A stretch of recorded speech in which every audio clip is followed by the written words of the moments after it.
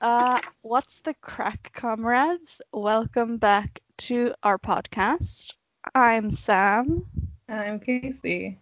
and today we are talking about the best rom-com ever made, Down with Love.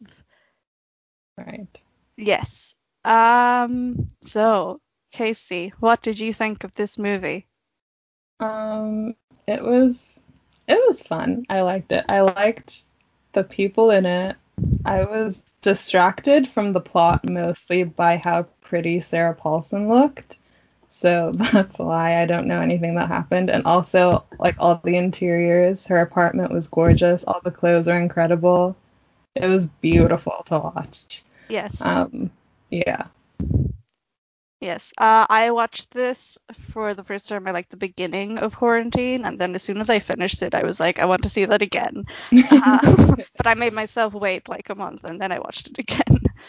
And yes, over time, I've come to accept that it is the best rom-com ever made. And also, oh, fun fact, the song from the end credits is for some reason my most played song on Spotify.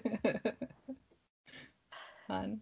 Yes. I Um, do just want to argue with you that the best rom-com ever made is Venom, but I'll let you have this one. sure. Moving on. Um, I guess let us introduce it. It is from 2003. It is directed by Peyton Reed and written by Eve Allert and Dennis Drake. And it is starring Renee Zellweger, Ewan McGregor, Sarah Paulson, and David Hyde Pierce. So, what is it about? That's a good question. Okay, so there's this woman. Her name is Barbara Novak, and she's written a book called Down with Love, which is about how women should take back their power in relationships so they can become like better workers and like do well in the workplace and like take control of their careers and their lives. They can be hashtag girl bosses. Exactly. It was a girl boss how-to guide involving eating a lot of chocolate. And so, yeah, she shows up to this place. I don't know. She shows up to New York to like sell her book and get it publicity. And she wants to um, get this guy to write about what's his name? Catcher Some Block. she wants Catcher Block to write about her book Oh yeah, in he's his he's a like magazine called journalist. Yeah. No. Yeah. He works at No magazine. He's like a really like successful, popular journalist. And so she's like, if I get him to write about my book, it'll sell really well. And so she like sets up meetings with him, but he keeps avoiding her because he's too busy fucking other women. Oh, Uh, and also he's like convinced that she's not hot because he's heard something about her book and he's like, oh, she's this loser Yeah, spinster. he's like a woman who writes about like take like wanting to be powerful and like not wanting like not caring about men. It must be because she's like really ugly and men don't like her, so she's like trying to reclaim it. So yeah, he's like she probably looks terrible. I don't want to be with her, and I don't want to write about her book. Uh, but then I don't know what happens.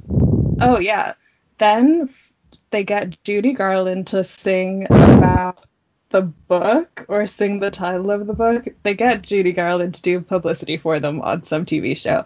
So the book gets really super popular. And he sees like a cardboard cutout of her in like a store window. And he's like, wow, she's hot. I fucked up. Oh, I guess we haven't really mentioned, but like, so when we talk about they, this is Barbara and her editor, Vicky Hiller, who is played by Sarah Paulson, and who is like the only person who's on her side in the publishing company. Yes. And Yes. she looks great. They both look great. Everyone looks beautiful. Hmm. Um, yes. So Catcher sees Barbara's cardboard cutout and he's like, oh no, she's hot.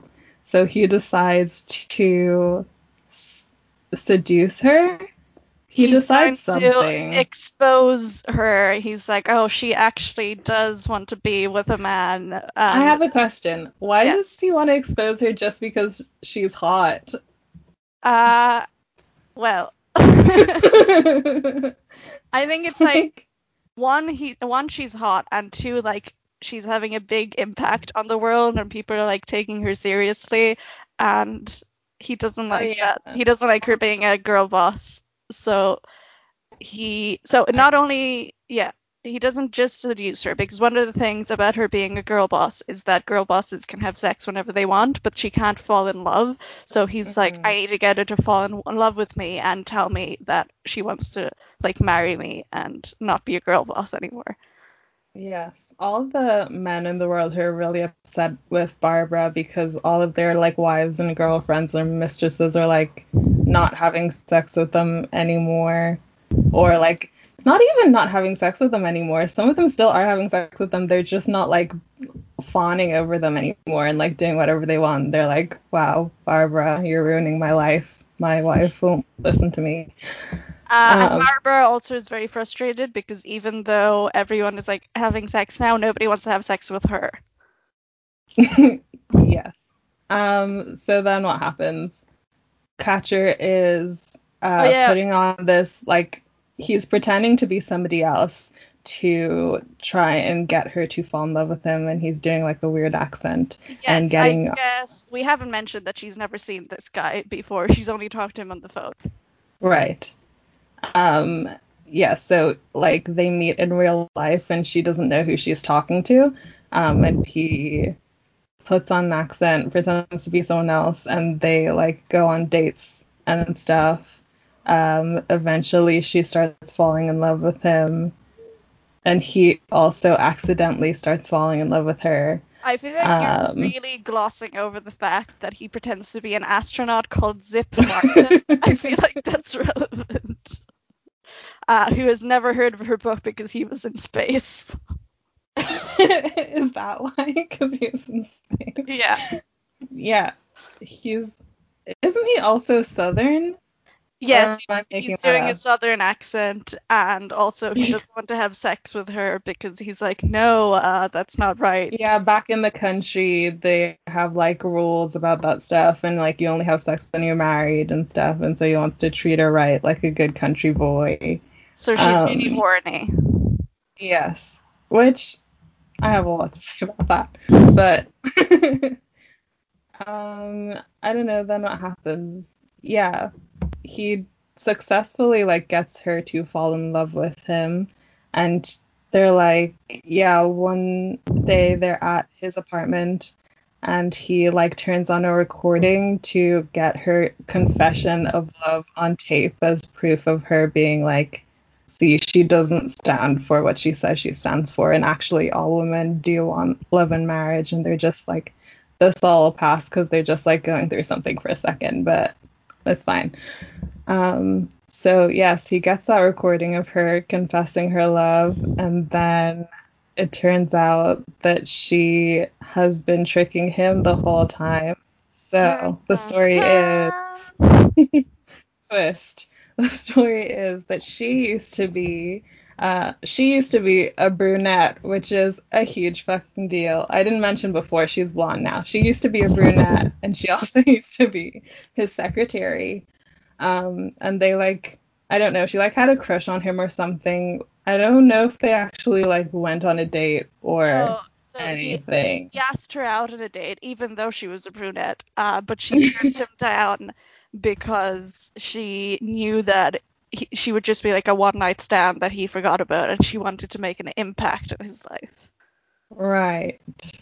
And make an impact she did. So she, as a secretary, turned him down and then decided to make an impact. She's going to first dye her hair blonde, and then she's going to like write a novel, get really popular, and get him to fall in love with her because she's like his equal now or something. Not Honestly, it doesn't make exactly. much sense Okay, to me. There's a 3-minute monologue where she goes through her whole plot, and it's incredibly contrived, and it's actually genius. I love it. It's actually not genius. It's terrible. It's amazing. She's like, yeah. First of all, she's like, I'm not a girl boss. I don't care about having a career. It's all a facade, and I knew that the only way to get you to fall in love with me would be for us to like go on loads of dates without having sex, and I knew that the way to do that would be to pretend that I'm a girl boss who wants to have sex but not like have romance. So therefore, you would have to go out with Oh me my and not god. have sex with me, and then you would fall in love with me. It's a fun time. It's a lot. Basically, she wanted his attention without the sex part. So, yeah, then he finds out that she's been playing him. Then she decides that she actually isn't in love with him.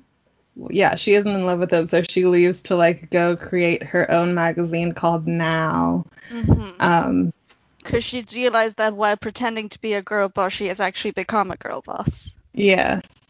Turns out she likes money. Who could have thought?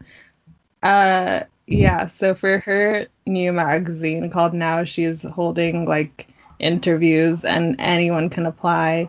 So he applies to write for her magazine and then he confesses that he's in love with her and they get married, I guess. Oh, you And haven't there's mentioned. this whole part where it's like, oh, she has like during their conversation, I don't know what they're talking about. It's very messy, but they're like he mentioned something about her being like somewhere between a blonde and a brunette, and she's like something between a blonde and brunette, and she like pulls off her headdress and she's a redhead, and it's like wow. We'll White get to women with different her colored comment. hair. That's Exactly. crazy. I really want to talk about that because it's so wild to me. This obsession with the like blonde versus brunette wars that Yeah, existed we're gonna talk apparently. about it. Yeah. Uh, But yeah, they get together, they fall in love, they get married. Happy ending, I guess. yes, and then at the end, in like the post-credit musical scene, which Ewan McGregor insisted they add in the last minute because he was like, "We've both been in musicals. We should do a musical number." Yes, we find out that they've written a book together about how men and girl bosses can be in love and also make money or Oh something. yeah, there's like this idea of a new man who doesn't mind his girlfriend like having a life, and that's they needed to write a book on that apparently. Yes. Yeah. And we haven't mentioned, but Sarah Paulson and David Hyde Pierce's characters have a whole thing going on as well. Do you want to tell us a bit about that? It's like I don't know. They both want to get together, but for some reason each of them being friends with the main character is like hindering that. But in the end they do get together, so it's fine. There's also one point where David Hyde Pierce is like thought to be gay, which I think he is still. But they're like, no, he's not. He's marrying Sarah Paulson, so he's not gay. Okay, but I want to mention I love this part so much. It's my favorite part where she's like, just because you're homosexual doesn't mean we can't get married. Like, so true, Queen. Love you. Yeah. Yeah, we'll get to that because as listeners might know, both of these people are gay in real life, which is fun. Yes. Okay. So, initial comments. The plot was like the least interesting thing about this movie. Yeah. I liked looking at it. I didn't love paying attention to it, but it was really pretty. It was really pretty. Any particular costumes that you really liked? I liked when it wasn't like they were wearing dresses, but it was before like you saw their dresses and they had like Mhm. these like big, I don't even know what you would call them, but these are like huge pieces of fabric that just like puffed out and framed their whole bodies. And then they took them off and they were wearing like little dresses underneath. It was really Were they not amazing. just wearing coats over dresses? I mean, it was a coat, but that looked like I it mean, was the they're very fabric bit. elaborate. Yeah, yeah, yeah. And They they're look like, like oysters or something. maybe we're not thinking of the same one. The one I'm thinking of is when they walk into the restaurant and they're wearing like one of them is wearing a yellowed coat, the other one is wearing a checked coat, then they open up and Yeah, one that's not what I'm talking checked. about, but Okay, that was different one. also very good. Okay, yes. Because Yeah. that's yes. Oh, anyway, there's a lot of costumes, there's a lot of like layers and fun things going on. Mm. Okay. Yes. Oh, okay. Just like some random things before we talk about anything important. Whenever I watch movies from like the 60s, we haven't mentioned this is set in the 60s. Whenever I watch movies from like the 60s and people are talking on landlines and they're like those nice clunky like pastel colored landlines, I'm like I could get really into talking on a landline, but then I remember that I I've have talked always on wanted phones. one. I think talking on a landline is different from talking on a phone. I I mean, think that's why people don't call each other anymore. It's actually not the people's fault, it's the phone's fault. If phones looked like they used to, people would talk on the phone. especially I'm thinking of like in Barefoot in the Park, Jane Fonda has this like she has this phone and she has like a big cord on it and she's like carrying it around like the part of it while she's like walking around the apartment. I'm Hmm. like, that's what I want. I want to have Yeah. like yes, it's great. But I feel like Yeah. I could only talk to like very specific people on a landline or else I would get stressed out. So anyway, okay. Yes, there's a scene in this. We've mentioned this trope before, but there's a scene in which Catcher is like looking around and things to make up a fake name. I still think that trope is comedy gold. I think it's It's fun. always so funny because it's so much easier to just think of a name than trying to make a name out of the things that you happen to see, like the words that happen to be around you. It's hilarious every time. Yes. Another thing I have written down here. I think I would have a great time as a beatnik. I think I would really fit in. Yeah, yeah. Hmm. I don't just, well, I guess I do understand why people thought it was a bad thing, but like, I don't know, those people were boring. It's cool. Yes. Yeah, I don't know. Whenever there's beatniks in movies, I always really enjoy it. I'm always like, yeah, these are my people. They're onto something. I'm gonna start talking like them. Okay, what else? What else? Oh, fun fact, the guy who composed the score for this movie also composed the score for the Addams Family movies from the 90s, and I recognized that by listening to it. So I thought that was fun. I was like, look, I can hear music. Wow.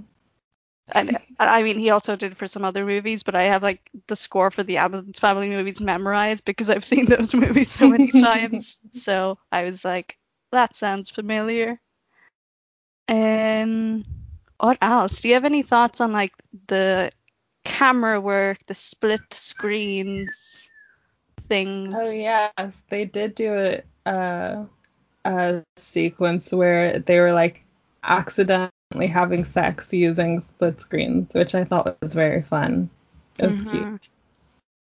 But yeah, any other camera work is fine. Cool. Okay. Uh, what should we talk about first? We can talk about like the reception of this movie over the years. We can talk about Pillow Talk, which you did watch, I'm sure. Yes. Yes, I did watch it. Okay. And other like movies that inspired it. Which one do you think we should start with? We can talk about the reception, I guess. Okay. So after some investigation, I have Mm. found out that this movie got kind of mixed to negative reviews when it first got out. For some reason, a lot of people were comparing it to the movie Far From Heaven by Todd Haynes, which is also like this one is based on like 1950s melodramas. The Downward Love is based on like 1960s sex comedies, but I guess they're both like looking back to old movies and like recreating and interacting with them, but Mm. they're quite different. I just think it's weird that they felt the need to be like, well, it's not Far From Heaven. Yes, and then there was some debate about like whether it's actually doing anything. Is it actually like subverting any of these ideals from the 1960s, or is it actually like, wow, the 60s were cool. We should go back to that when things were better when men were men and women were women. Yes. And there's still some debate to be had about this, I suppose. But yes, it seems to me that in recent years it has gained a bit of popularity as kind of a cult classic, and I've heard a lot of people going on about how great it is recently. So, yes. Okay. I mean, I guess we'll return to this question of whether it subverts these ideals or not in a bit. So, first, what ideals are we talking about? What did you learn from watching Pillow Talk? Well, I did learn that, like, I guess later than I expected, people were still talking about, like, you have to be married before you can have sex, which seems, I thought that was something that ended in, like, I don't know, the 20s. Yeah. Yeah, I don't know. I just thought it was funny they were still talking about like marriage as something that was really important for you if you wanted to have sex with someone. Um, and also that women like apparently are still too emotional to work. It's not even that they're too, it's like a weird in between period between being like um women are too emotional for the workplace and women like are able to work as much as anyone else, where it's like women can do some things and not other things. And it's like, I don't know. It seemed like a weird in between where we're still arguing about what women in the workplace are allowed to do. Yeah. I definitely feel like movies like Pillow Talk, these like comedies from the 60s are very like anxious about social change that's going on. They're like, I Yeah. don't like all this new stuff. And they're trying to like put that into comedy, I guess. But yeah, there's often some conflicting ideas, but I think like in the end it's quite conservative. Would you agree? Yeah, I think so. Yeah. So, like, what exactly would you say is the ideology? What does it want us to be like? Honestly, I don't know. Maybe I just haven't thought about it that much. I don't know. What do you think the ideology is? Uh, yes, I don't know either. I Yeah, thought it was kind of ambiguous. it's very. I do think it's very much like even for this particular like obviously it's like reacting to this like second wave feminism that's going on, but I feel like even like the most you can allow for is that, oh, I guess we should respect women, but it does very much see like women and men as like different species almost, with like these different traits that that are like in conflict. And Yeah. so it's never going to be like, it definitely never depicts actual equality because it's so invested in this idea of women and men being like definitely like biologically and psychologically different. Mm-hmm.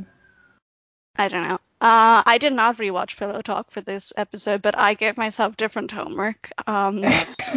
I watched Lover Come Back, which is another Doris Day, Rock Hudson movie, which is basically Pillow Talk again. In this one, they are like, we haven't mentioned what Pillow Talk is about. Whatever, you can Google it. In this one, they are like, I'm sorry. No, you can't make me watch Pillow Talk with homework and then say they can Google it. Tell us what it's about. Okay, so as listeners might know, Pillow Talk also involves a deception in which a man so Doris Day in Pillow Talk has never seen Rock Hudson in person. She's only heard him on the phone. So he also decides to do a southern accent to like trick her. And I can't remember what his actual plan was. Do you remember? I think he didn't have a plan. I think he just wanted, I don't know. I think he just wanted to like make her feel bad or something. Yeah. Yeah, he wanted to make her feel stupid. And he did. So, Mhm. So yeah. yeah, Lover Come Back is basically the same idea. In this one, they're like in two advertising companies and they're like enemies in professionally. And he also she also has never seen him in person, so he also pretends to be a different person to seduce her, and is generally like evil. And that's like what these movies are about like women tricking women, men tricking women, but then the women like forgive them and end up with them. I think it's so interesting that these men who are tricking women are like womanizers and like good at getting women. So why, like, I understand why in these particular stories they wanted to like trick someone, but like it's so interesting that that type of man would put on a different persona and try to play a different character to get a woman. I don't know. It's Yes. weird. So I guess we'll talk about in a second how Down with Love reacts to this story and updates the story. But I want to mention another movie that I watched as my homework was called Sex and the Single Girl, which starred Tony Curtis and Natalie Wood. And if you're a person who really likes Down with Love and would like to know a bit more about the background of this movie, I recommend checking this one out. It's based on like a real book that this woman wrote, and then they like fictionalized this woman into this movie. I think it's very weird. It's a weird thing to do. And this book it's basically like the original Down with Love. It's about how women can have sex. I think the way it's portrayed in this movie is different from what it was actually like. I haven't read the actual book, but anyway. And then in this book, they're like, I bet she's never even had sex. We should try to seduce her and find out. It's not. It's yeah. Check it out if you want to see like the attitudes of the 60s, and if you want to like get an idea of where Down with Love is coming from. It was kind of creepy. There's an insane car chase towards the end of this movie that went on for ages. Lauren Bacall is in it. She's great. Yeah, you can watch it if you want. It's not particularly good. It's kind of creepy. Yeah, sounds good.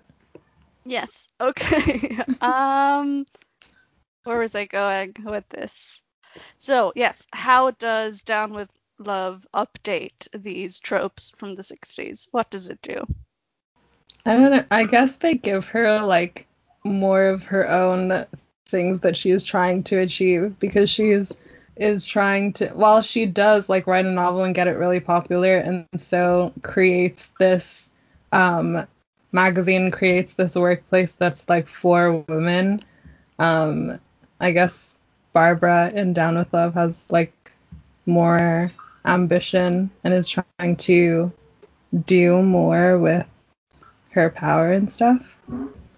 I do. What I like about Down with Love is that they do kind of flip the like men tricking women trope by having her also like ultimately she's the one who's tricking him and she's in control, and that kind of like the power dynamic isn't as creepy, and it's more like they're both kind of psychopaths who are horrible people and then they end up together. That's nice. I don't know if I like it. Sure. Okay. I don't know. It's easier for me to enjoy anyway. Yeah. I mean, yeah, it is less creepy, but I don't know. Women can get tricked sometimes. It's fine. I feel like mostly what I didn't like about it was the 3-minute explanation of like what was going on, because I was Ah, like, I don't, this is so much to follow. it's And I don't fun. like it when I don't like people just telling me things. I was like, I wish there was a flashback or something. Like I didn't want to sit there and be told a story. I was like, show me something. See, But normally I would agree with you, but in this case, I think it's funny, and okay. I had a fun time with it. And it's so contrived. It's like, yes, I had this very detailed plan, and it all worked out exactly how I wanted. Wahahaha. It's a great time. Yeah, she was talking about her plan. She was like, "Oh, I'm gonna write a novel and it's gonna get super famous." And that was just like a small step in her like 10-step plan. Like, oh, interesting. I didn't know that was like so easy to do. Yes. Okay.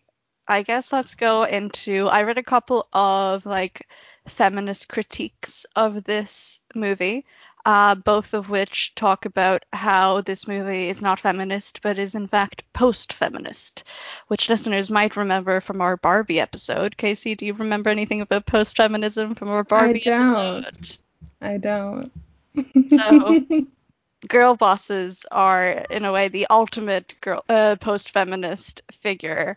Why Like, is that? I guess in terms of, actually, maybe that's not entirely true. Well, it kind of like, yeah, this like liberal feminism, this idea of, we talked about it in the Barbie episode. So the idea is that we look back on some achievements of feminism and we're like, well, we did that. That's all in the past. Now we don't need feminism anymore. And there's this focus on like the individual and being able to make like your own choice without like looking at really like the collective or any like power structures that are in place. So you're like, oh, she can choose to get married and have children, and she can choose to be a girl boss, and these are all valid choices. And that's what's important, is the individual choice. There's also a focus on like consumerism sometimes, and like buying this product means you're a good person. We talked about this with Barbie, and it's all very capitalist. Mm. So, what can you tell me about Down with Love as a post-feminist story? I mean, I don't know if it is. Tell me more. I guess just because we're still seeing a lot of that anxiety with like, I don't know, like women in the workplace and things changing, and because we see it is comedic, but because we see so much of that anxiety, I have a hard time seeing it as feminist at all, or Mm. post-feminist. Because Mm-hmm. we still see the whole like women still secretly want to like get married and have kids, and then they do get married and have kids, so it's Yeah, not really a that's subversion. true. But I guess the post-feminism would come into it in terms of like, oh, Barbara chooses to get married and blah blah blah, but also she can remain a girl boss. She can have it all, and that's like post-feminist, liberal feminist fantasy. But could she? Because she only became a girl boss because she wanted to get married and have kids. Yeah, And then well, she accidentally liked girl bossing. yes, I don't know. Like, I think there's a lot of contradictions within post-feminism. I don't think it necessarily makes Yeah, sense. It's not a coherent ideology. It's not something that people really identify as. I've never heard of somebody actually saying, I'm a post-feminist. sure. So all of that makes sense, like these contradictions. Yeah. Yes. Okay, maybe I'll tell you something that I read. Okay, yes. So this is from Nina Martin's article, Down with Love and Up with Sex, Sex and the Post-Feminist Single Girl.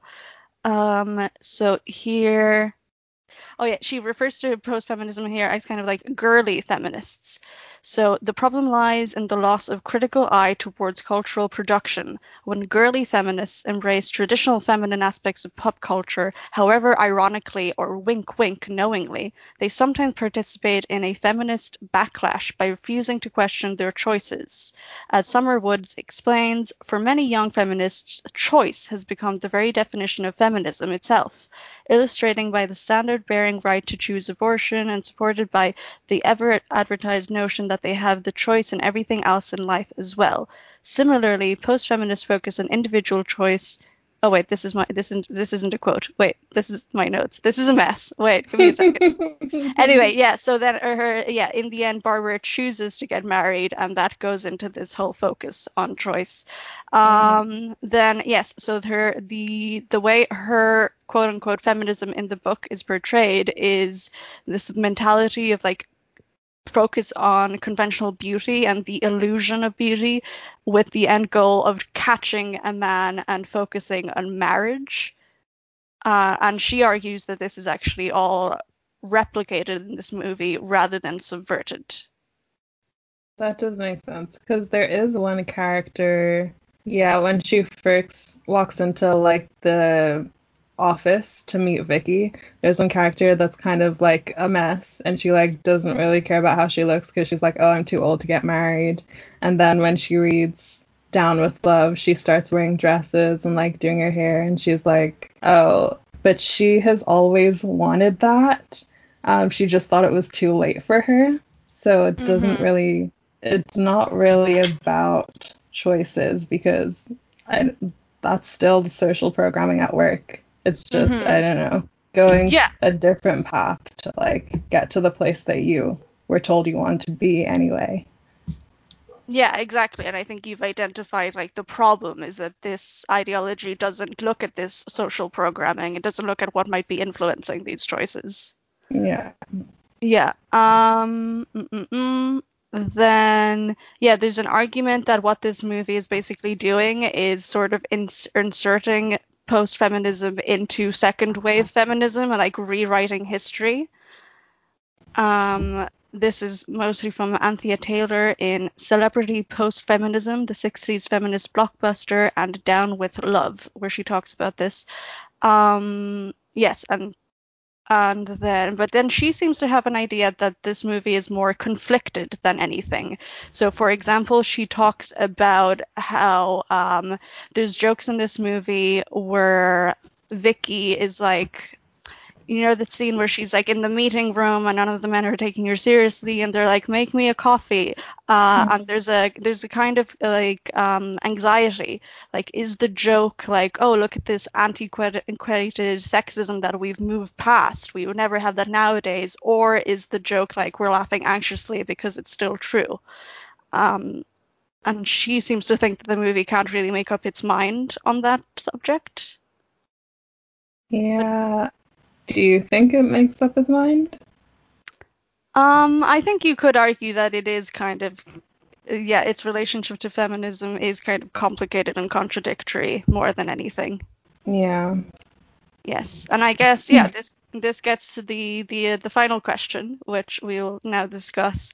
Is this movie really parodying these ideas that we see in these 60s sex comedies? Is it really subverting them, or is it just reinforcing them? What do you think? I think it's reinforcing them, Mm-hmm.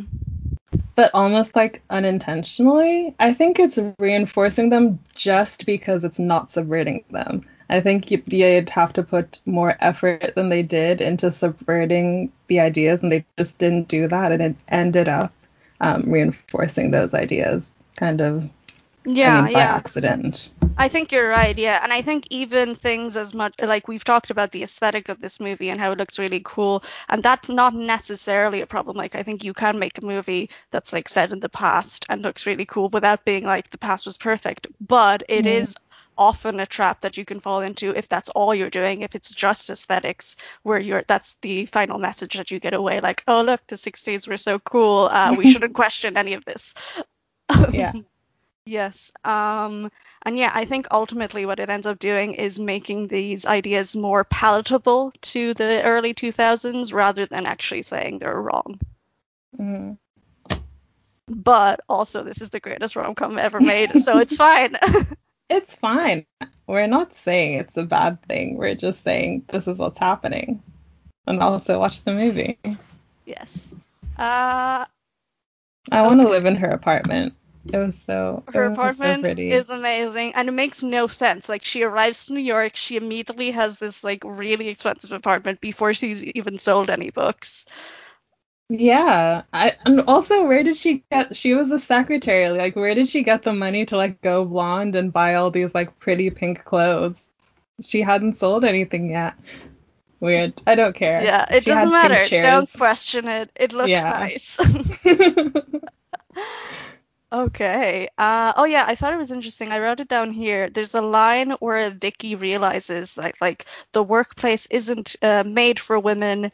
It's not that women aren't cut out for the workplace, but it's that the workplace isn't cut out for women. So like I can never like survive within it. I'll never reach to the top within it. What we need to do is build another thing. And I feel like she's like right on the cusp of getting it. Yeah, she's like almost there. But then like her solution is we need to make our own girl boss company. Yeah. Yeah. So I guess that tells you everything you need to know about the politics of this movie. It almost gets it. Yes. Okay. What next? What next? Oh yes, there's a scene which is very interesting. Where we're looking at how popular the book Down with Love is getting, and it's like all over the world, and we see that it's even being smuggled into the Soviet Union and communist China. What are your thoughts on this scene? American movies love to talk about how uh, oppressed women in other countries are. Hmm. Communism is bad because there's no girl bosses. Yeah. I don't know. There's really nothing else to say about it. I did like one of the scenes in that sequence you're talking about is someone like cutting open a loaf of bread and there's a book in it, and I love that. I mean, it's a fun sequence. Yeah. Yeah. Cool. Oh, another thing I wrote down, the only like allusions to any real politics in this movie that we get, there's like two scenes. One is when Barbara first arrives in New York and there are protesters saying like down with the bomb. And then another is Catcher is talking to Peter. Is that his name? David Hyde Pierce's character? Yes. Sure. I think he's talking about his research into like Nazi scientists that are being hidden in the US and like Operation Paperclip basically is what he's alluding to. These are the only hints to politics that we get, and they're like it's never really discussed. What do you think about this? Honestly, I forgot about them until you just mentioned them. So now I'm thinking, why did they include those points if they weren't going to do anything with it? Hmm. It was kind of just a throwaway, like, oh, look, things are happening. So anyway. I have a very generous reading that I don't really believe, but I'll tell you anyway. Sure. If I wanted to be really nice, I could be like, this is a commentary on the way the original 60s sex comedies didn't mention politics. Like these are these are hints to like things that these frivolous comedies ignore, things that were going on behind the scenes. Uh-huh. Sure. Totally. Yeah, you could read it like that. I If feel you like really I gave wanted to. a similar kind of reading for when we were talking about Knives Out. But yes, you could, if you were very generous, say that. But then, of course, this movie also doesn't really say anything about these things. It also kind of ignores them. So, yeah. And also, I feel like it was kind of making fun of the down with the bomb protesters. So, Yeah. I don't know. That's all it's saying about them. Like, oh, they're so silly to be having political opinions. Yeah, it's so stupid to not want bombs. These teenagers and not wanting bombs. What's wrong with them? Yeah. Okay. What else? Do you have anything else important to talk about before we start ranting about white women and their hair color? I think that's very important, actually. So, would you like to begin? I didn't. Honestly, it's something that you see in like movies and TV shows as you're growing up, that blondes are like better than brunettes in some ways, or like there's like fundamental differences between them. And I think I always thought it was a joke until like relatively recently. I didn't know white women were serious about like their hair color having anything to do with like how they're treated in the world, or it's actually madness. But yeah, I guess that's the thing, that people think that if you're blonde, you will be treated better, and if you're brunette, you'll be treated worse. And for some reason, you can't like dyeing your hair is like not an option or something. It's so silly. Like it's made out to be this huge like fundamental difference, and you have like you have all these white women who are essentially the same, but they're like this is a huge difference between us. And I think I really thought it was a joke, because I thought like, did they not know about hair dye? I was like, am I the only one in the world who knows about hair dye? Like I must be missing something, because you could like switch between them every other week if you wanted to. I don't know why you hold on to this idea so tightly when it's something that you can easily change about yourself if you really want it to change. I don't know. Yeah. And I guess like whenever movies do this, I feel like they really portray themselves as assuming that their audience is entirely white, because who else would care about this or Yeah, think about this? yeah, Yeah. exactly. Do you have anything else to say on this topic? I don't know who was talking about it on TikTok. I'll see if I can find them, but probably not. But they were talking about how in ensemble casts where there's like multiple women, they'll have like a redhead thrown in as like white woman diversity. And they were just noticing like different ensemble casts in like cartoons and TV shows and movies, and there's like a blonde one and a redhead as like this is the different kind of white woman for Spice. Yeah, like, and it was so like, if you think of like the Powerpuff Girls or like Totally Spies, there was like the blonde one, the brunette, and the redhead, and sometimes Yeah, the brunette would like be implied to be not white, but it would often be like very like very ambiguous. ambiguous, yeah. But they did need to have two flavors of white woman for sure. Yeah. Do you think we have moved past this, or is it still present? I think it is. I mean, I don't spend a lot of my time in white women's business, so I don't know for sure. But I think I still like hear this idea every so often. I think it is still something that they think about. Um, which I don't know. I want better for you. You can dye your hair if you want to. If This doesn't any, have to be a big deal. yeah, if any of our listeners are very upset about this, please buy some hair dye.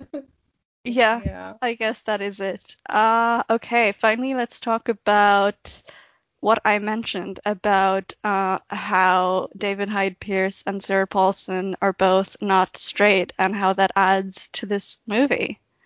That was it. I think I didn't know that David. I don't know who David Hyde Pierce is, but I guess I didn't know that he wasn't straight. But that's fun. Yes. Well, so you've seen Pillow Talk, so you remember the scene in Pillow Talk where Rock Hudson is pretending to be straight, pretending to be gay, like the whole thing that goes on there. Yeah, So yeah. it's a similar dynamic, because when this movie came out, neither of these people were out. And so watching it like in retrospect, it kind of adds this like extra layer to it, which is kind of like unintentionally genius because of how it Mhm. recreates that 1960s Rock Hudson thing. Yeah. I don't know. I don't have Mm. anything else to say about it. I just think it's cool. So I read an interview with Sarah Paulson like last month where she like this was brought up to her, and she also was like, "That's cool. I never thought of that." Yes, I don't have anything to say about it though. I support lavender marriages. I think they're cool. We should I bring think them they're back. very cool. I think I want one. Yes, cool. Yeah. Final thoughts on Down with Love. Watch it if you like watching pretty movies and looking at pretty apartments and the color pink. Highly Hmm. recommend.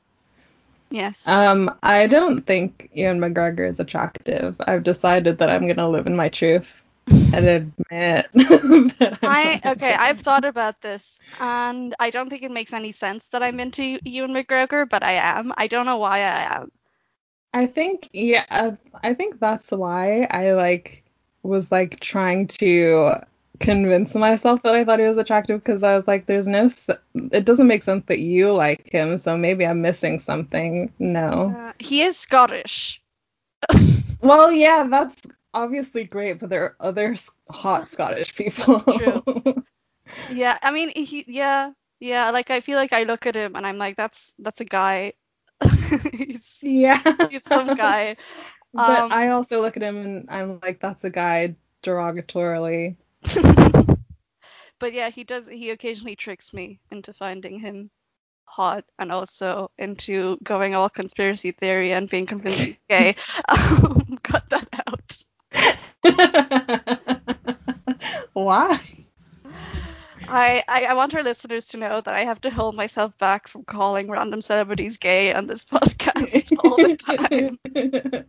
So I can't cut it out because you commented on it. I Okay. guess so. Oh, finally, I would like to say that Renee Zellweger, if you're listening, I have decided that I forgive you for Judy. You're welcome. Didn't she win an award for that or something? I don't want to think about it. Okay. I didn't see it. You don't need to. I will say, I think more movies that are not musicals should consider having musical numbers in them. Yeah. I think people think musical numbers are like cringy though. Well, they need to get over themselves. They need to grow up. And yeah, don't be limited by like, oh, but this isn't a musical. We can't have musical numbers. Yes, you can. Don't let that Absolutely, you stop you. can. Okay, so I guess let's wrap up. So, thank you for listening to our podcast. If you like it, you can go over to patreon.com/salmoncasey and you can give us money and you can access bonus content. If you would like to see our show notes, which I put a lot of effort into for nobody to read, or if you would like to access our transcripts, you can find that at salmoncaseysmovieclub.wordpress.com.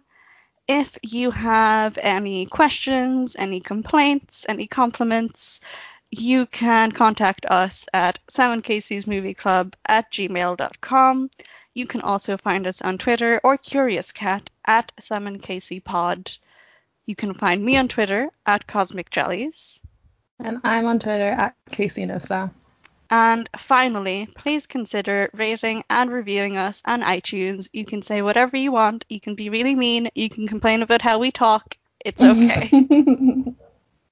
We just want the attention. Yeah. So, thank you for listening, and until next time, bye. Bye.